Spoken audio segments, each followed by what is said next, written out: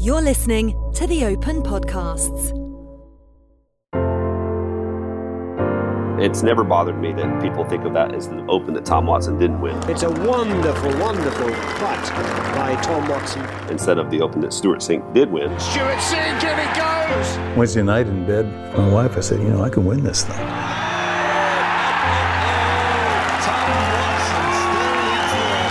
Age was not a factor at all. I didn't want to be completely inundated with all the voices that were rooting for Tom. Watson putting for birdie on 11. It's beautiful. It's in. Oh, wonderful. He's back. When you say 09 Turnberry, the first image that comes to your mind, I think, is going to be Tom Watson. Tom Watson is a 10-foot putt to win the Open Championship. I've never been in a playoff against a guy like Tom Watson that is going to be the 100% crowd favorite. Well, Stewart did what he had to do, and I didn't. On the tee from USA, Stewart Cink. It's July 2009, day one of the Open Championship. Alabama-born Stewart Cink is on the first tee, and that appreciative but modest ripple of applause was something the American would grow used to during a week in which others firmly overshadowed him, including a five-time Open champion beloved by the crowds, Tom Watson. Go on, Tom. What a wonderful, wonderful day. We know Tom Watson's story. At age 59, he looked set to become the oldest Open champion ever and the oldest winner of any major. But that fairy tale ending remains unwritten. Instead, it was the name of Stewart Cink that was to be engraved on the old claret jug. This is for a birdie, maybe to win the Open. Stewart Cink, and it goes! I'm Hazel Irvine, and this is Stewart Cink's story of the 2009 Open Championship. When I came to Turnberry, I had just spent a week in Ireland with my kids, who at the time were 12 and 15. And it was the first time they had really ever played links golf. They both played golf a little bit growing up. It wasn't their main sport, but it was the first time I ever got to show my kids links golf. And it was a real joy, and we had a great time, and they loved it. And we just had a blast. And we had such fun that we extended our trip an extra day. So we didn't even arrive at Turnberry until Tuesday. And that's a little bit out of the ordinary for me. 36-year-old Cink arrived in Scotland with his wife Lisa. This week, he was destined to become the Open champion who somehow spoiled the party. It was just a funny week because we got there late, and you never get to a major, past Monday, but we made those choices and we did. And Stewart was sick that week. I don't know if he mentioned that, but swine flu was going around at the time, and I was convinced that that's what he had. So we spent a good bit of time in the medical trailer early in the week. Thankfully, he got to feeling better. Illness wasn't the only worry for the Cinks. Stewart had ascended to a career-high 5th place in the world rankings only the previous summer. But it had not been a vintage 12 months since then in the lead-up to Turnberry, and enough was enough. From the second half of 08 through the early part of 09, where I was really struggling and frustrated, and it really was a down point in my career. I remember one particular moment. I was playing with Zach Johnson, who's my best friend on the PGA Tour. We were playing together on Saturday at Sawgrass, and I was having trouble driving the ball. I was having trouble with my putting, and I shot about 5 over, and I missed the Saturday cut playing with my best buddy, and that was kind of a low point for me. And after that round, that's when I decided to make some changes. Those changes would come with help from a sports psychologist, Maurice Pickens, or as Stewart calls him, Dr. Mo. A year prior to us starting together in Tampa, we just happened to be in a practice round together one day, and I said, hey, if you ever, thought about talking to someone, I'd be interested in you interviewing me and seeing if we might be a match. And he said, I appreciate it, but I already work with a guy, and so I'm good. And so I said, hey, no worries. And so that would have been in 2008. And then in 2009, he played really poor at the Players Championship, missed the cut. So that Sunday evening, I got a call. He just said, hey, are you ready for a big job? And I said, yeah, I've been waiting on this phone call for a year. I'm more than ready. And I've always been really into the psychological side of golf and the mental, emotional side of things. And, when you are playing against players who all have similar skill sets, we can all drive the ball long and fairly straight. The short game, the putting, the irons, the pieces are all there. There's got to be some intangible that separates you from the rest. That's the reason that I've always tried to focus really hard on like the mentality of golf. You know, what we were working on and what he had called me about specifically was just his putting, and he was pretty lost. And when you watched him on the putting green, because, you know, once I become interested in a guy, I pay attention if I'm around them when they're practicing. You know, once I watched him practice on the putting green, it was not very good. Put simply, Cink was struggling. 2 top 10 finishes all season, he'd jettisoned the belly putter that he'd largely wielded for the previous 6 years and was casting around for confidence. Indeed, a chance meeting on the eve of the Open Championship shows exactly what he thought of his hopes that week. I had arrived late on Tuesday, about 3 o'clock in the afternoon, and I got in 18 holes quickly. I wasn't really into my game that much because I was still feeling that high from, you know, how much fun we had a few days before and telling the stories and all that. And so after the round, I walked over to the range, and on the way over there, I ran into Mike Tirico, who you guys probably know. He's one of the lead American TV hosts in sports. And so he and I are friends from a long time ago. And on the way over there, we stopped and just kind of exchanged our quick pleasantries for a minute or two. And we said our goodbyes. And then I walked on 20 or 30 yards down the road, and he turned around and said, "Oh, yeah, Stewie, you got anything this week?" Meaning, you know, how's your game? Can I expect anything out of you? And I said, "Mike, I don't have anything right now." That's kind of the state of where my golf game was in my head and my heart. Good morning and welcome to an extraordinary morning on the Ayrshire coast, the start of the 138th Open Championship. Over 23,000 fans travelled to the famous Ailsa course for round 1 on Thursday, many intrigued to watch the return of 3-time champion and favourite Tiger Woods. On the tee from USA, Tiger Woods. As for the crowd's sentimental favourite, that was a certain old geezer. On the tee from USA, Tom Watson. Almost considered an honorary Scot by now, he'd claimed 4 of his 5 Open titles on Scottish courses. The now 59-year-old Tom arrived in Ayrshire just 9 months after undergoing hip surgery. And as for capturing the claret jug again, Watson was on no one's shortlist, except perhaps his own. I had a really good feeling on Wednesday night that things were going to be really good. And I really had 3 reasons I could win. First of all, I was playing well, putting well. Second of all, I'd played, I think that was my 6th major championship I had played at Turnberry. 95% of the field had never played it before. And thirdly, and most importantly, was that the winds were going to change. They were going to change on Friday to a strong northwest wind. The type of wind that Greg Norman shot 63 3-putting in the last 2 holes. And I shot 75, and I said, man, I played a great, 63? Impossible. And I had played that golf course with that type of wind and knew how to play it. And the rest of the field didn't know. Wednesday night in bed with my wife, I said, you know, I can win this thing. You know, age was not a factor at all. The early blue skies have given way to grey, but the amazing thing is that Tom Watson birdied the 1st and the 3rd, the winner back in 1977, now knocking 60. I knew the first day and Thursday is going to be no wind. Let me get off to a good start, and I think I birdied 1 and 3. You know, I got under early and stayed there and played a really good round of golf. Tom Watson at 1 under now, a birdie putt though, and he's got it. Wow. Very pleased with that one, little familiar tip of the cap. That's on 9. Watson putting for birdie on 11. It's beautiful. It's in. Oh, wonderful. He's back. Goes to 3 under par. Thursday was flat calm, and a lot of people shot pretty low. And I just remember the course was just magnificent. Yeah, Ethan Stewart Cink is an awkward one. Oh, I didn't think that ball was going to get anywhere near the green. Amazing. Boom, straight to the middle. Tom Watson on top of the leaderboard. Greg Norman last year at 53. Tom Watson 59. 4 under par. A glorious start for Watson as he set about chasing down Harry Varden's record of 6 Open wins. In truth, few expected the oldest man in the field to maintain the pace. But how we revelled anyway in the memories his early form was stirring.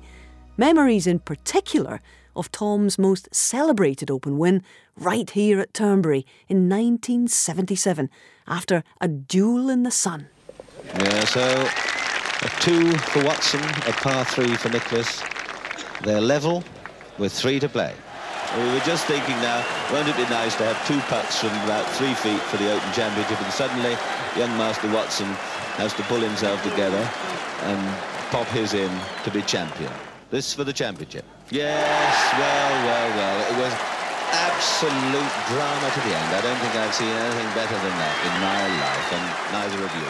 32 years later, Jack Nicklaus wasn't duelling with Tom. He was willing him on instead. Well, at age 59, I remember Tom shot 65 the first round. And I was not a texter back then. I had my wife text for me. And so Tom shot 65. We texted him and told him what a great round he played. And then we text him every day. And, we were watching it very closely. I don't ever watch golf, and I watched virtually every shot of it. No wonder Nicklaus was glued to the TV. As well as Tom's age-defying antics, that first day was fascinating. The ever-popular cigar-wielding Spaniard Miguel Angel Jimenez carded a red-hot round. It's almost exactly the putt Jack Nicklaus holed, 1977, and he's got it! Oh!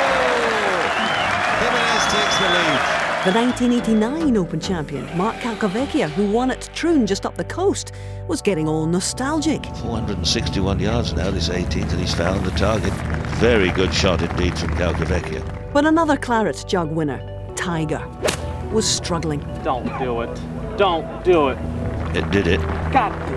And 2 Englishmen set out, aiming to break their duck in the majors, Lee Westwood and Ross Fisher. For me, the Open Championship is the biggest and the best tournament I will ever play in, especially as a Brit, as an Englishman. You watch over the years all the Open Championship. It's the one tournament that you want to be in every year, and it's for sure the one that I would love to win the most out of anything I could ever possibly play in. No, I'd not played at a tournament or anything at Turnberry, but that was my first real encounter of it when I had a practice round the week before. Come on. In it goes, Lee Westwood. Hat-trick of birdies to start the 138th Open Championship tournament leader. There were squally showers came through, and it wasn't the easiest scoring week. It was just a case of trying to grind out pars. But there was one man who was taking it all in his stride, almost as if he'd been there, done that, and seen it all before, which of course he had. Here they come, down the 18th. Tom Watson walking side by side with a man who is 43 years his junior. Matteo Manacero having a nice chat, and then the Italian stands back and joins in the applause. It's a nice touch from him. They're standing back and letting Watson take this standing ovation from the 18th green. Here we are, Tom Watson. This for 65. Good stroke. Go on, Tom. Wow, wonderful goal. 65. Quite extraordinary. Tom Watson leads the Open. That's wonderful. 65 from Tom Watson without a bogey, 5 birdies, and he saves par at the last from a short distance of 5 feet to boot. That's the story of the day for me. I still enjoy playing the game, and as I said, playing against the kids is always the great challenge for me, and I still feel like I have a chance. Whilst the focus was elsewhere, the unfancied Stewart Cink, who'd been rated 66-1 for the title before the start, was attempting to better his highest Open finish of a tie for 6th 2 years earlier at Carnoustie. The tall, rangy American looked very comfortable, posting an eye-catching 66 to finish 2 shots off the lead going into Friday. I just played freely. I never thought of Turnberry as being a course where you had holes to make scores on and had holes to play more defensive and just get through. I just felt like the conditions toughened so much on Friday and held that way through Sunday that every hole, every shot really was a challenge, and you had to just maintain your composure everywhere, even on what are considered to be the easier holes. And so Turnberry was one of those courses where it wasn't going to give up much in the way of scores, but you had to stay focused and you had to stay on top of yourself and your composure on each shot, or it was going to bite you. Quick putt here from Stewart Cink. It will break a little bit to the right. Walks it in, sink into the red. 36 years old, turned pro in 95, world ranking 33, and a very good career. Not a prolific winner, but a very good, classy player. Good breadwinner. Absolutely.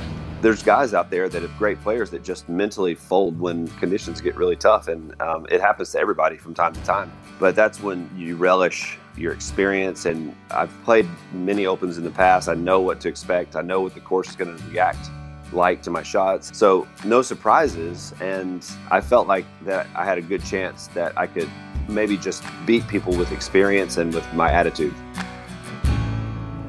Tom Watson, this to tie the lead. It's not sure. It's not sure.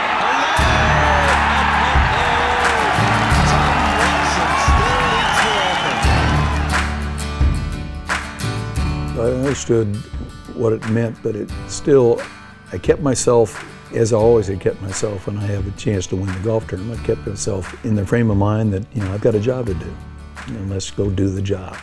It didn't prepare any differently, and just, I'm not superstitious. Sat in the locker room with Neil Oxman, my caddy, and he made it clear that this was a pretty special moment.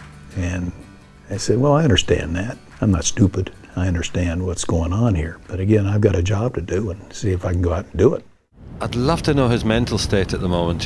59 years of age, leading the Open, going into the third round.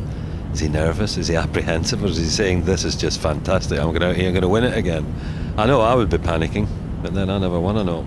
As unexpected as Tiger not making the cut for the first time ever in an Open after a tortuous second round, Tom Watson went into Saturday joint top of the leaderboard, alongside unheralded fellow American Steve Marino.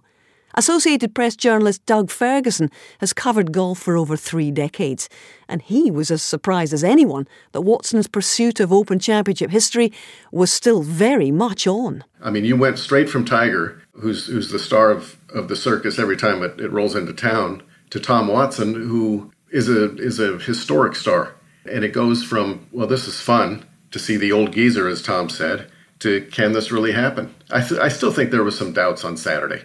I mean, you've still had the odd occasion where somebody will post a good 36-hole score, and it's nostalgic and it's wonderful, and you let your mind wander and you hope. But reality sets in, and you think, yeah, Saturday's a big day, and that's kind of where they start to fall back a little bit, and then the Open is handed back over to youth. It's just that didn't happen. Hit it, Tom, hit it. He has. That's a brilliant putt, a brilliant putt. It's so easy to miss that left and low. Tommy Boyle's got his putting boots on. Saturday I played with almost no pressure on me at all. It was kind of like a walk in the park. I mean, even though I was there, I had confidence in my swing, I had confidence in my putting, and I made those 2 long putts at 16 and 18, and man, here we go. He's right in that back corner there, Watson. Oh, what a gosh. Beautiful strike, just down the right side with a little draw, and a perfect shot. Meat and potatoes for Tom Watson. Tommy, isn't he Molten yardage? My goodness, what an up and down. Watson at the 16th. He held one here yesterday. Can he do it again? Vintage Watson. Just a little high. Great effort, but Tom Watson goes back into the lead again. He's 4 under. 1 shot ahead of Matthew Goggin and Ross Fisher. Just fantastic. As mesmerised crowds marvelled at Watson's progress, Stewart Cink quietly moved to 1 under par on Saturday, taking him 3 shots off the lead. I interviewed Stewart many times that week after his rounds, and he always seemed at ease, quietly delighted and thankful to be in the mix, respectful of the other plot lines dominating the attentions of the world's media. Indeed, Cink barely got a mention. But there was one moment that Stewart felt was crucial. I'll pick out one particular shot that you'd probably be surprised by. And it goes back to Saturday. I was playing with Westwood, and we've played together. Well, we have a pretty long history playing together in Ryder Cups and majors, and we're almost the same age, so we have parallel careers. And I was playing with Westwood on Saturday, and I'm still in this little bubble, this Watson bubble, contentment Watson. I've got these new putting things that I'm like trying out. It's still kind of like test driving a new car in a way.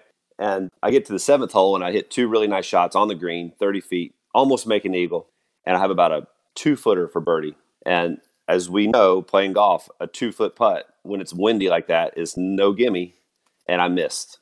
And under normal circumstances, being in a high position in a major on Saturday and having a miss like that would probably have just sent me off the deep end. But in that moment, it didn't bother me one bit. And I picked myself right up and moved on to the next hole. And I don't remember what I did, the next few holes, but I do know that I was not off the deep end. In fact, I remained like firmly in my composure. And that putt right there was a key for me because of not what it meant to me. Like, obviously you think about the putt on the 18th hole that, raising the putter and all that stuff. That's a big moment. But for myself, a bigger moment was the miss on Saturday on the 7th hole.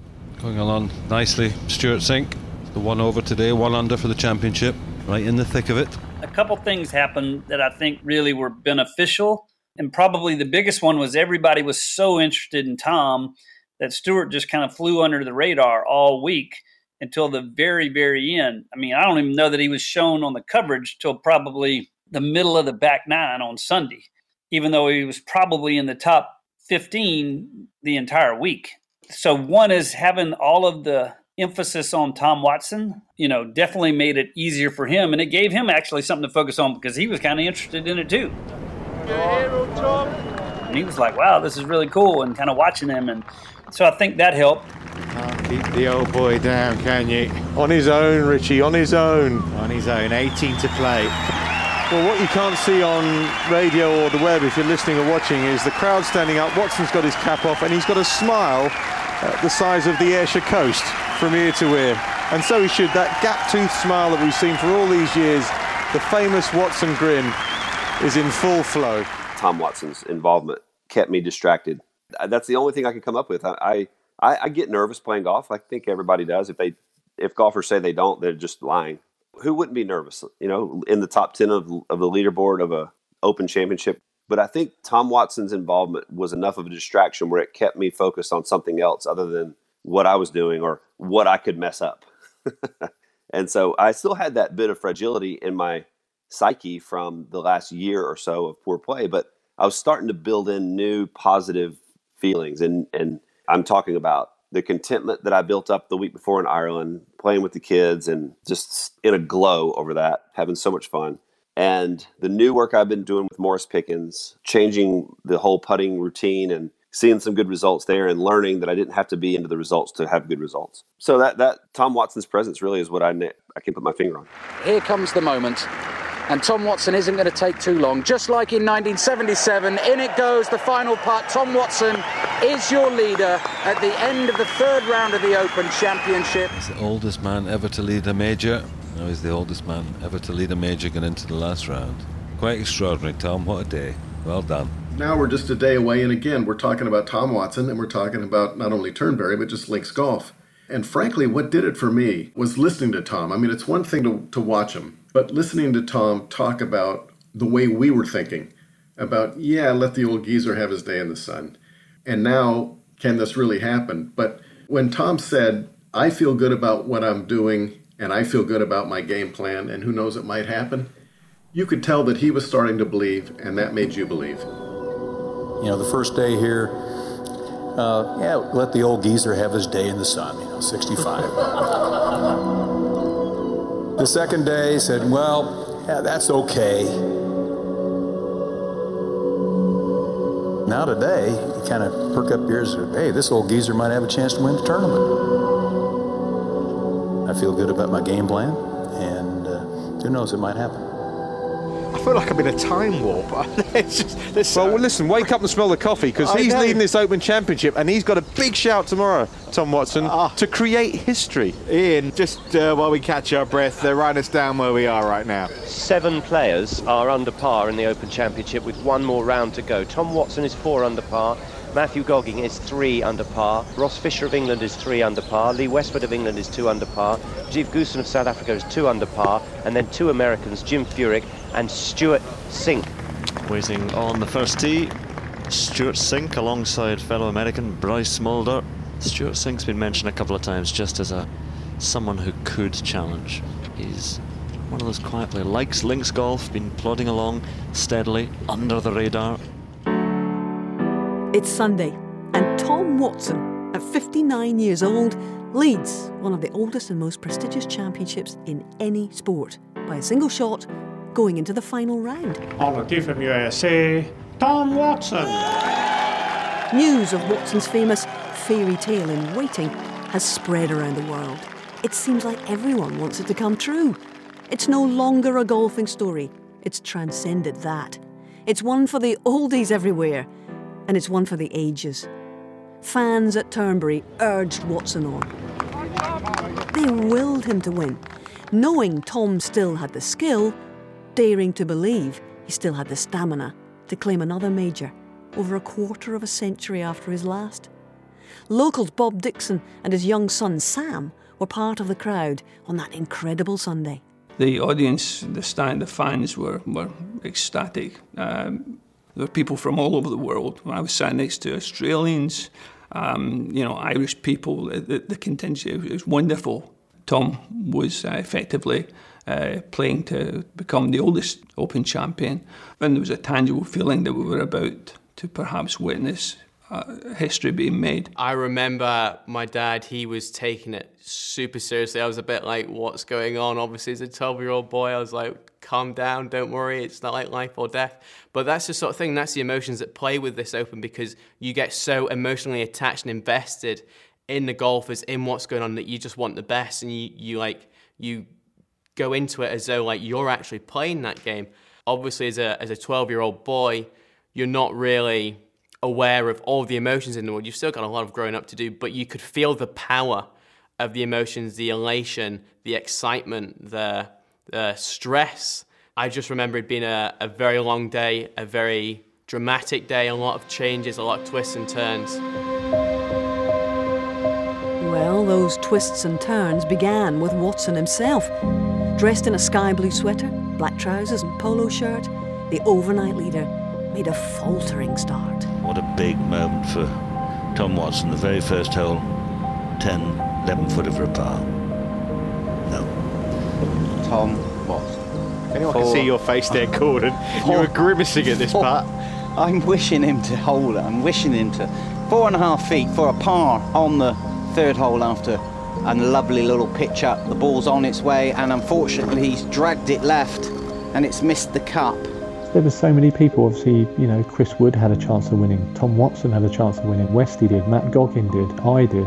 It's definitely going to be a day of toing and froing. Open Championship leader Ross Fisher, having missed the second green to the left-hand side, has played an amazing shot.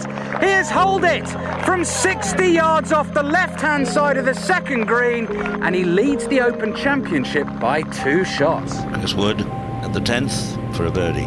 Down, starts to turn. Is it too high? No, it's not. 2 under. The lanky lad strikes again.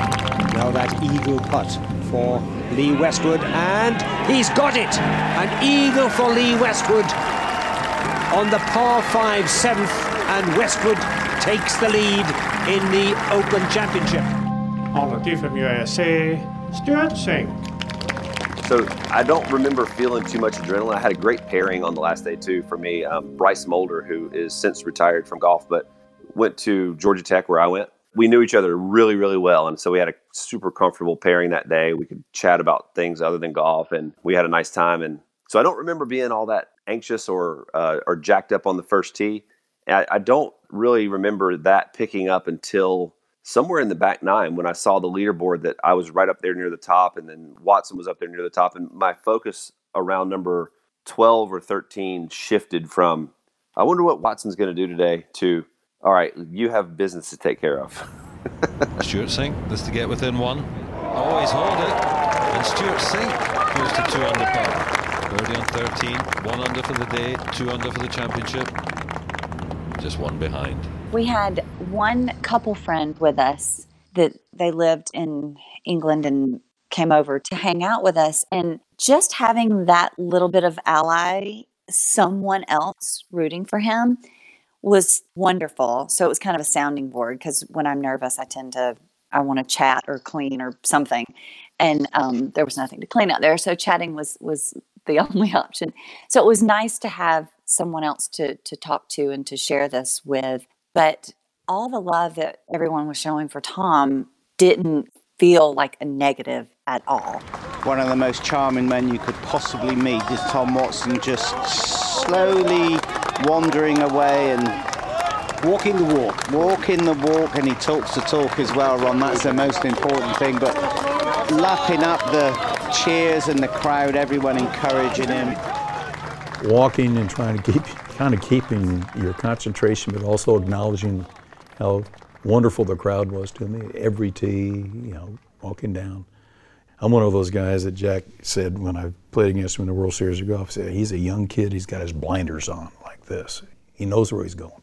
It's hard not to acknowledge the warmth that the crowd was giving me throughout the entire tournament. To enjoy exclusive Open content, join the One Club for free today. In addition to exclusive content, as a member of the One Club, you'll get priority access to tickets, receive exclusive offers, and get the chance to win competitions 365 days a year. Get even closer to the Open. Join the One Club today at theopen.com. So, the leader of the Open with 3 holes remaining is Tom Watson. Wow. 2 under par. Lee Westwood back at 1 under par. Chris Wood now tied for second with Westwood, and Stewart Cink and Matthew Goggin at 1 under par. Could it be any more nail-biting than this? Is history beckoning for Tom Watson? Watson, 4 feet it is on 16, 2 under par. A lot of people not looking at this. It is difficult, but in it goes with some certainty, I have to say. Straight into the middle. Tom was after it right away, so it's a par. On that sunny, breezy afternoon, Tom Watson, Lee Westwood and Australian Matt Goggin traded blows, vying for the outright lead. Whilst up ahead, Stewart Cink, distinctively clad in lime green cap and shirt, white trousers and black sweater, approached the 18th and final hole. A birdie there could take him to 2 under par, earn him the clubhouse lead, and perhaps still give him a shot at the claret jug. When we came to 18 on the 72nd hole on Sunday, I had hit the fairway, or maybe I was just in the intermediate rough, but I hit a good tee shot. Excellent tee shot, just running through the fairway. And I had a pretty straightforward approach, and the pin was in the place where the balls tend to kind of collect to, kind of in the middle or right half of the green.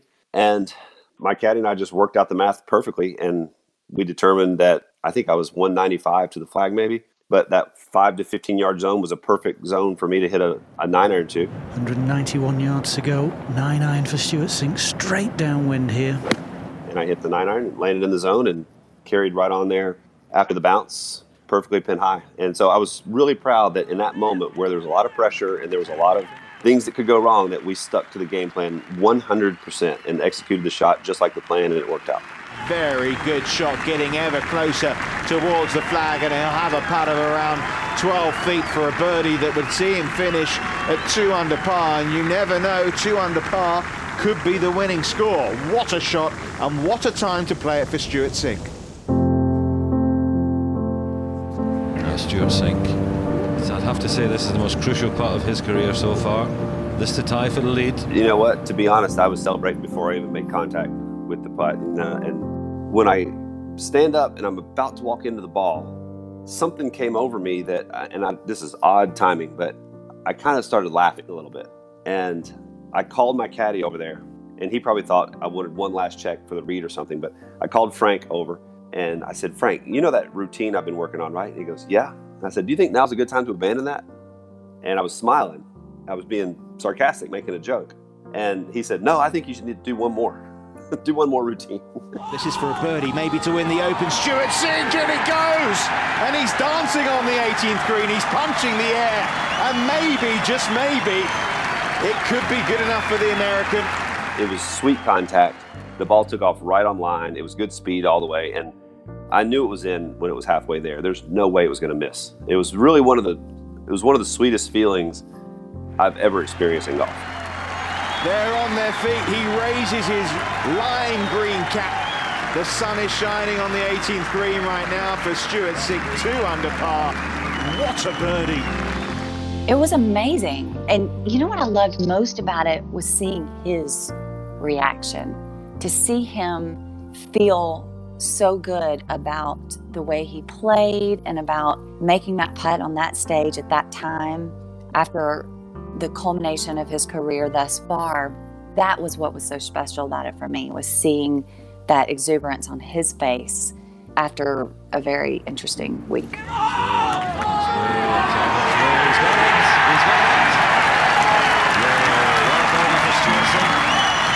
A magical putt at the last. A round of 69 and a 2-under par finish. Sure, Cink was heading for his best ever Open finish, but few thought of him as the champion in waiting here. Instead, with Aussie Matt Goggin out of contention following 3 straight bogeys, attention bore down like spotlight beams on Messrs Watson and Westwood, who could both finish ahead of Cink. Rob, Westwood for par. Must hold this to have a chance at the Open Championship 2009. The par putt for Westwood to remain 2 under par is missed on the left-hand side. Westwood, not to be this year. Not to be this year. I mean, we knew all the publicity was around Tom and him playing so well at 59. He'd had a new hip and stuff like that. But I could easily have won it with a different roll of the dice, but I did everything right at the time. And fortune wasn't on my side for them final 4 holes, really. So, just one of them things. As Westwood was left to rue the 3-putt at the 18th, all eyes turned again to 8-time major champion Tom Watson. A carefully crafted birdie at the 17th thrilled the galleries and moved the man from Kansas City to 3 under par, 1 shot ahead of Cink. It's a birdie, and in it goes. Tom. Well done, Tom. Tom Watson, leader once again. And so as he stood on the 18th tee, Watson knew that a record-equalling 6th Open title was within his grasp. A title that would make him the oldest winner at 59 of any major in history was within his power. The final paragraph of one of the greatest stories in sport was about to be written. All he needed was a par at the last. They're already acclaiming Tom Watson down here at the other end of the 18th. He's just walked onto the cut portion of fairway. That clever little Segway machine with the 2 wheels has got its camera trained on Tom Watson. Tee shot, it was exactly the way I wanted to hit it.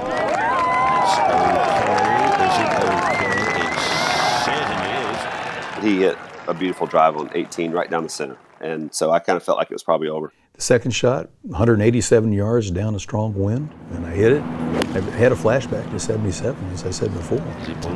It's coming right down the stack. Right down the stack. And right at it. It wasn't left of it or right of it. It was coming right down the stack. And I said, I like that. And let's just hope it stays on the green because there's a lot of wind behind me. We continued to watch, and then, the ball landed on the green. It flew on the green. And that 5 to 15 yard zone was where you needed to land it to be pin high. And as soon as his ball pitched on the green, as soon as it touched the green in the air, I told the boys, it just flew out of my mouth. That's long. The crowd was, going bananas. And I said, all right. And then they go, oh. And I knew it had gone over. I don't know how to explain that, really. Tom, his golf is not the kind of golf that gets affected a lot by adrenaline because of his mechanics. He doesn't have a very handsy swing. He's really smooth, and I find it hard to believe that he carried that ball surprisingly far. I think he knew exactly how far he was carrying it. I can only explain it that maybe he was just overwhelmed a little bit by the situation, and it was a tough place to be. It was on television. It didn't look like that severe of a place to be, but if you walk over there and drop a ball right now and try to get up and down from back there, it's not an easy place to get up and down from, especially under the circumstances. With his putter, Tom Watson needs to get it close, and it's not close. It's not close. It's gone racing by on the left-hand side to about 10 feet. Should I hit a 9-iron? Well, I could have. Should I have chipped the ball from over the green rather than putt it? I could have. Tom Watson has a 10-foot putt to win the Open Championship again and to lift the claret jug for the 6th time. Here's the putt, and it's weak, and it's short, and he's left it to the right of the hole. He pops it in, and it is a playoff, an American playoff between Tom Watson and Stewart Cink. You knew as soon as that ball left the blade, that thing was not even going to reach the hole. And I think it was pretty easy for everyone to write and even to say that was the first time he really showed his age all week. His age, and somewhere where, he'd got history with previously, with Nicklaus. That's one of the Opens that everybody remembers, the Dew and the Sun. It would have been incredible to win the Open at nearly 60. It would have been one of them Opens that everybody would remember for forever, really. when Jack called me in the hotel room afterwards, and he described the 18th hole to me, he said, Tom, you hit great tee ball. The second shot, if it stops 6 inches shorter, you win the tournament. The third shot, you played the shot that wouldn't lose you the tournament. Then the putt. And I said, but the last putt, then you hit it like all the rest of us would have hit it. And he laughed and I laughed, and it was a nice moment. But I thought Tom was fantastic. He played great. We rooted for him, and it just wasn't meant to be in the end. I remember the roars of the crowd as Tom Watson came up. The amount of American fans around me just chanting his name, putting the American flag up with pride and nationalism, which was a fantastic show of just how passionate people are about this sport and how passionate they are about the golfers within it. I remember my dad, he was saying when Tom Watson was going to have to play, he's like, I have a horrible feeling he's going to miss it. Please don't miss it. Please don't miss it. He couldn't even watch. The moment was one that I'll never forget. The crowd beside me were desperately willing Tom to get this putt in, but history tells you that it went agonisingly close and went past that hole. I had palpable disappointment, I'll be honest. I'm such a huge Tom Watson fan.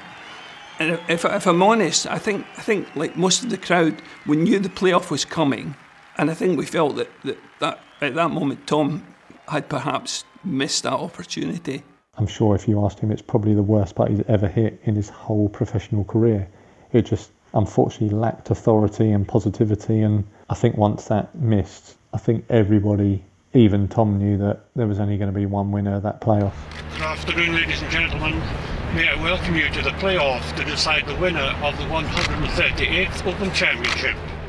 The way I approached the playoff is probably what ultimately ended up with me having somewhat of an edge there. And that is that I knew I was going to be playing against Tom, and I knew he was going to be the favorite. I knew history was on the verge of being rewritten in a way. And I didn't want to fall victim to that historical moment. But yet I also understood the importance of it, and I didn't want to trample on it. And I know most people think I trampled on it, but I didn't want to disrespect it and not give it its weight. And so this is going to sound so simple, and probably you're going to be like, wait, that's your strategy? But after the 15 or 20 minutes I had to sort of think about, like, what's my plan going to be? The grand scheme that I came up with was this. I want to get to the tee second. Because I don't know how far Cink gets away and whether this is a little bit of an old delaying tactic. I don't know where his buggy is. I don't know what he's up to. And he's keeping the old boy waiting. It's just a little move. I don't know. I want Tom to get there first. I want to get to the tee second. And the reason is because I didn't want to be standing on the tee when Tom walked up and there was that thunderous applause and everybody yelling, "You can do it, Tom. Come on, we're behind you." I already knew they were behind him. I didn't need to hear that. My plan was to get to the tee second so he would at least hear a little bit of applause for me, even if it was just perfunctory because they had to applause. Yeah, that was very good. No, that was not something that I suggested, or that was just Stewart being very self-aware of the situation that he was about to get into. Most of the time you go out there together, obviously, for a playoff. No, I thought that was brilliant to let Tom get there first and let all that die down. And I'd like to take credit for that, but no, that was all Stewart. So we all get in the buggies. There's hundreds of buggies out there taking people out to the 5th tee. And I'm on my buggy with a driver, and we're all going on the same path, basically. You go crossing number 1, number 3 fairway, and you're in between fairways. Links courses are these dunes and sandy paths, and everybody's just weaving their way through the terrain. And I told my driver, I need to go to the restroom. And this is all part of my plan, right? I want to go to the porta-john. I knew there was a porta potty right there off the tee on the 5, about 80 yards. So that was my target. And she said, no, we have to go straight to the tee. And I said, we are going to the bathroom. So she says, oh, okay, I guess so. And we veered off and I love telling this story. You may feel that. We veered off the track with the other carts, and it was like a wildebeest being separated from the herd. We were wandering through new paths, and suddenly we come over this one hump, and at the other side of the hump was the gallery rope. And we were in a cart with no top, just a convertible top. And my driver doesn't have time to slow down, and she is about to go plowing into this gallery rope. And I jump out of the cart, going full speed, into the weeds. I've got grass up to my knees or higher. I'm standing there with my heart rate about 150 beats a minute, sweating in the cold. And she plows into this gallery rope and the rope lodges under the steering column, and the stakes come up flying. There's dust everywhere. She slams on the brakes. I mean, it's like a car crash. And I'm standing there in the weeds. I'm just like, what is going on right now? And she's okay. Nobody got hurt, but I just told her I'll walk the rest of the way. It was just a little bit more to the porta-john. So I walked across and just closed the door in the porta-john. Of course, I had nothing to do in there. I had to go to the restroom or anything. I was just waiting. And my heart is pounding. And now I'm in the porta-john enclosed, and it's 1,000 degrees. And I'm just looking in this mirror in the porta-john at myself like, you got to get a grip. You know, your heart rate's through the roof. You got a major to play for right now. And then I remembered my strategy was to be second to the tee, and I was calmed by the fact that I'm still working my plan. And so I stayed there for what seemed like 10 minutes. It was probably about 40 seconds. And I heard the crowd. I heard the rousing applause. I heard the rolling thunder, and everybody was cheering Tom on. You know, once I heard the applause start to build, I opened the door and a couple deep breaths and made my way back up to the fifth tee. And then, sure enough, when I got there, they also started to applaud lightly, but still. Not showing any great sign of urgency. Tom got to hear a little bit of applause from me, and I made my little entrance, and so that's how we started the playoff. It's fitting. You've got Tom Watson hitting the playoff tee shot with the driver at the fifth. Ailsa Craig in the background. A beautiful low sun on the water just west of the Turnberry course. Here he goes. First hole, 4 holes. That's a cracking tee shot. Tom drew the first number of for hitting in the playoff, and I mean, his drive in the playoff was like absolutely perfect, and it kind of slapped me into like, wake up, son. This guy's not going away. And I mean, it was a perfect drive on probably, I would say, the toughest driving hole at Turnberry. Left to right wind. He hit driver. It was a 2-iron shot for me, but he hit driver and just perfect. And I hit a good drive right after him. And then I made a really good up and down from the sand on that first playoff hole, and that gave me a lot of confidence. Tom Watson knocking in at the first extra hole in the playoff of the 2009 Open. Bogey 5 for Tom Watson. Stewart Cink has a chance for a par. 8 feet to take a one-shot lead. One ahead. Then Tom made a miraculous up and down on the next hole, and I had to make about a 4-foot putt to keep my lead. And I just maintained my composure all the way through. And Tom had trouble in the high grass on 17 after he hit it left. Oh, Thomas, not the place to be. I don't know if I can get it out of there, Ox, but I better give it a try. In truth, the 4-hole playoff never looked like a fair fight. The statuesque Cink was fresh, strong and vibrant, and towered over a diminished Watson, who suddenly seemed reduced, suddenly looked more like the man approaching 60 he really was. The way I'm hitting it, I might hit you. Although Watson fashioned an unlikely and rather amazing par at the second extra hole, the third put the veteran in a whole lot of trouble. I remember thinking at the time that if this had been a boxing match, the referee would probably have moved in to stop it. He's going to be 2 over if he holds this, Tom Watson. Roads will say it all. Yeah, shove to the right, and that's an ugly 7. And that is that, I'm afraid. Tom Watson 3 over through the 3 playoff holes. So Stewart Cink with a putt to give himself a 4-shot lead heading to the final playoff hole. Stewart did what he had to do. When you're playing, you're looking at the scoreboard and you say, what do I have to do? He kind of did what he had to do, and I didn't. You can't wait to finish this hole, Tom Watson. You can't wait to get off the golf course now. Now the reception is for Watson. Tom Watson, winner here in 1977, 32 years ago, and he has given everyone a championship to remember. My thoughts is he hit basically almost every shot. He had a really good shot in the playoff. He didn't miss a shot in the playoff. He didn't miss a shot.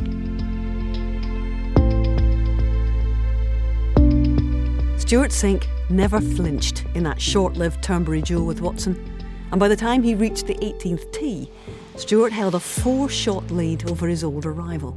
It was all over. Watson knew his chance had gone. Everyone did. And now Cink could joyously turn on the style in his last few shots on the Ailsa course.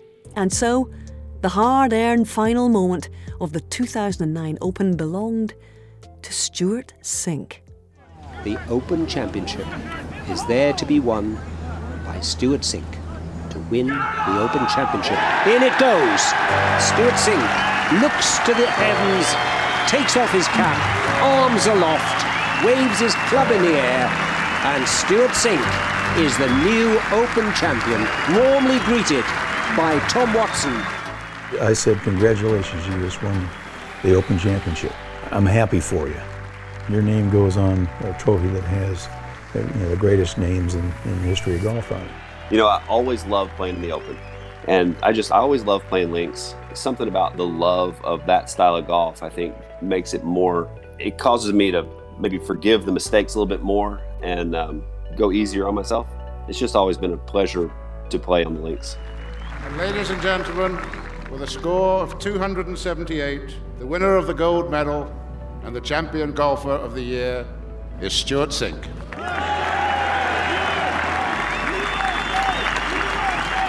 Yeah, just sitting in that moment and knowing that we could just relish it. There's not many times in life where you kind of go, I just want to hang out in this moment and understand that this is, for once, things are just great and the way you want them to be, and nothing's ever perfect, but it was certainly special, and we knew it was, and to be together to celebrate it, because so many times we weren't.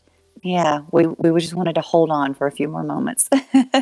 Tom Watson has a 10-foot putt to win the Open Championship again. I remember writing that the putt never had a chance, and after that, neither did Watson.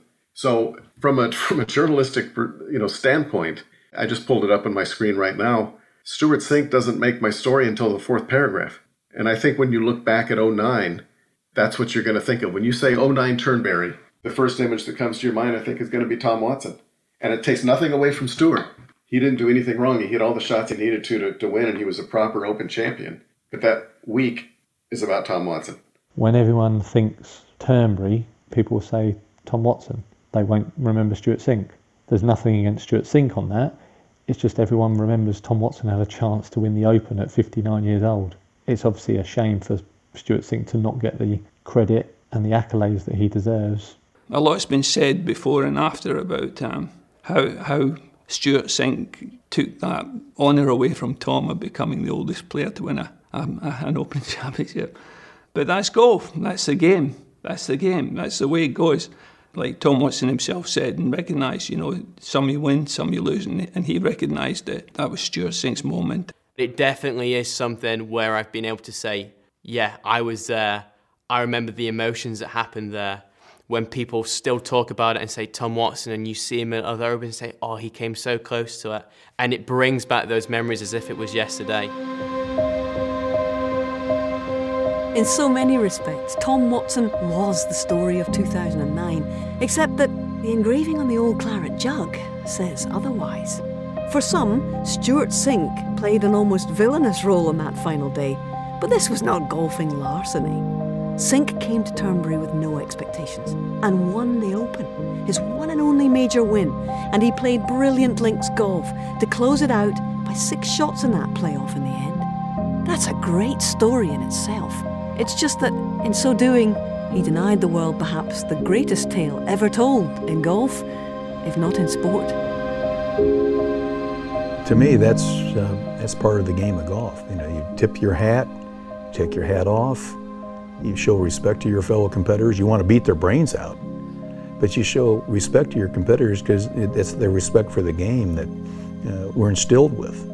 Hope we never lose that. Do you think he gets the respect he deserves for being Open champion? No. It's never bothered me that people think of that as the Open that Tom Watson didn't win instead of the Open that Stewart Cink did win. I laugh at that. It's fine. I was really proud of the way I played, especially coming off of basically a year of really down performance for me, to come in there and really play the kind of golf that I knew I was capable of playing. And so I don't really play golf to receive credit from outside. And so the name's on the claret jug, and in my heart, I know what happened that week and I know what was accomplished. Stewart Cink looks to the heavens, takes off his cap, arms aloft, waves his club in the air, and Stewart Cink is the new Open champion. I never thought of it as a credit thing. I mean, my name's on the claret jug. Whatever other credit is there that you need.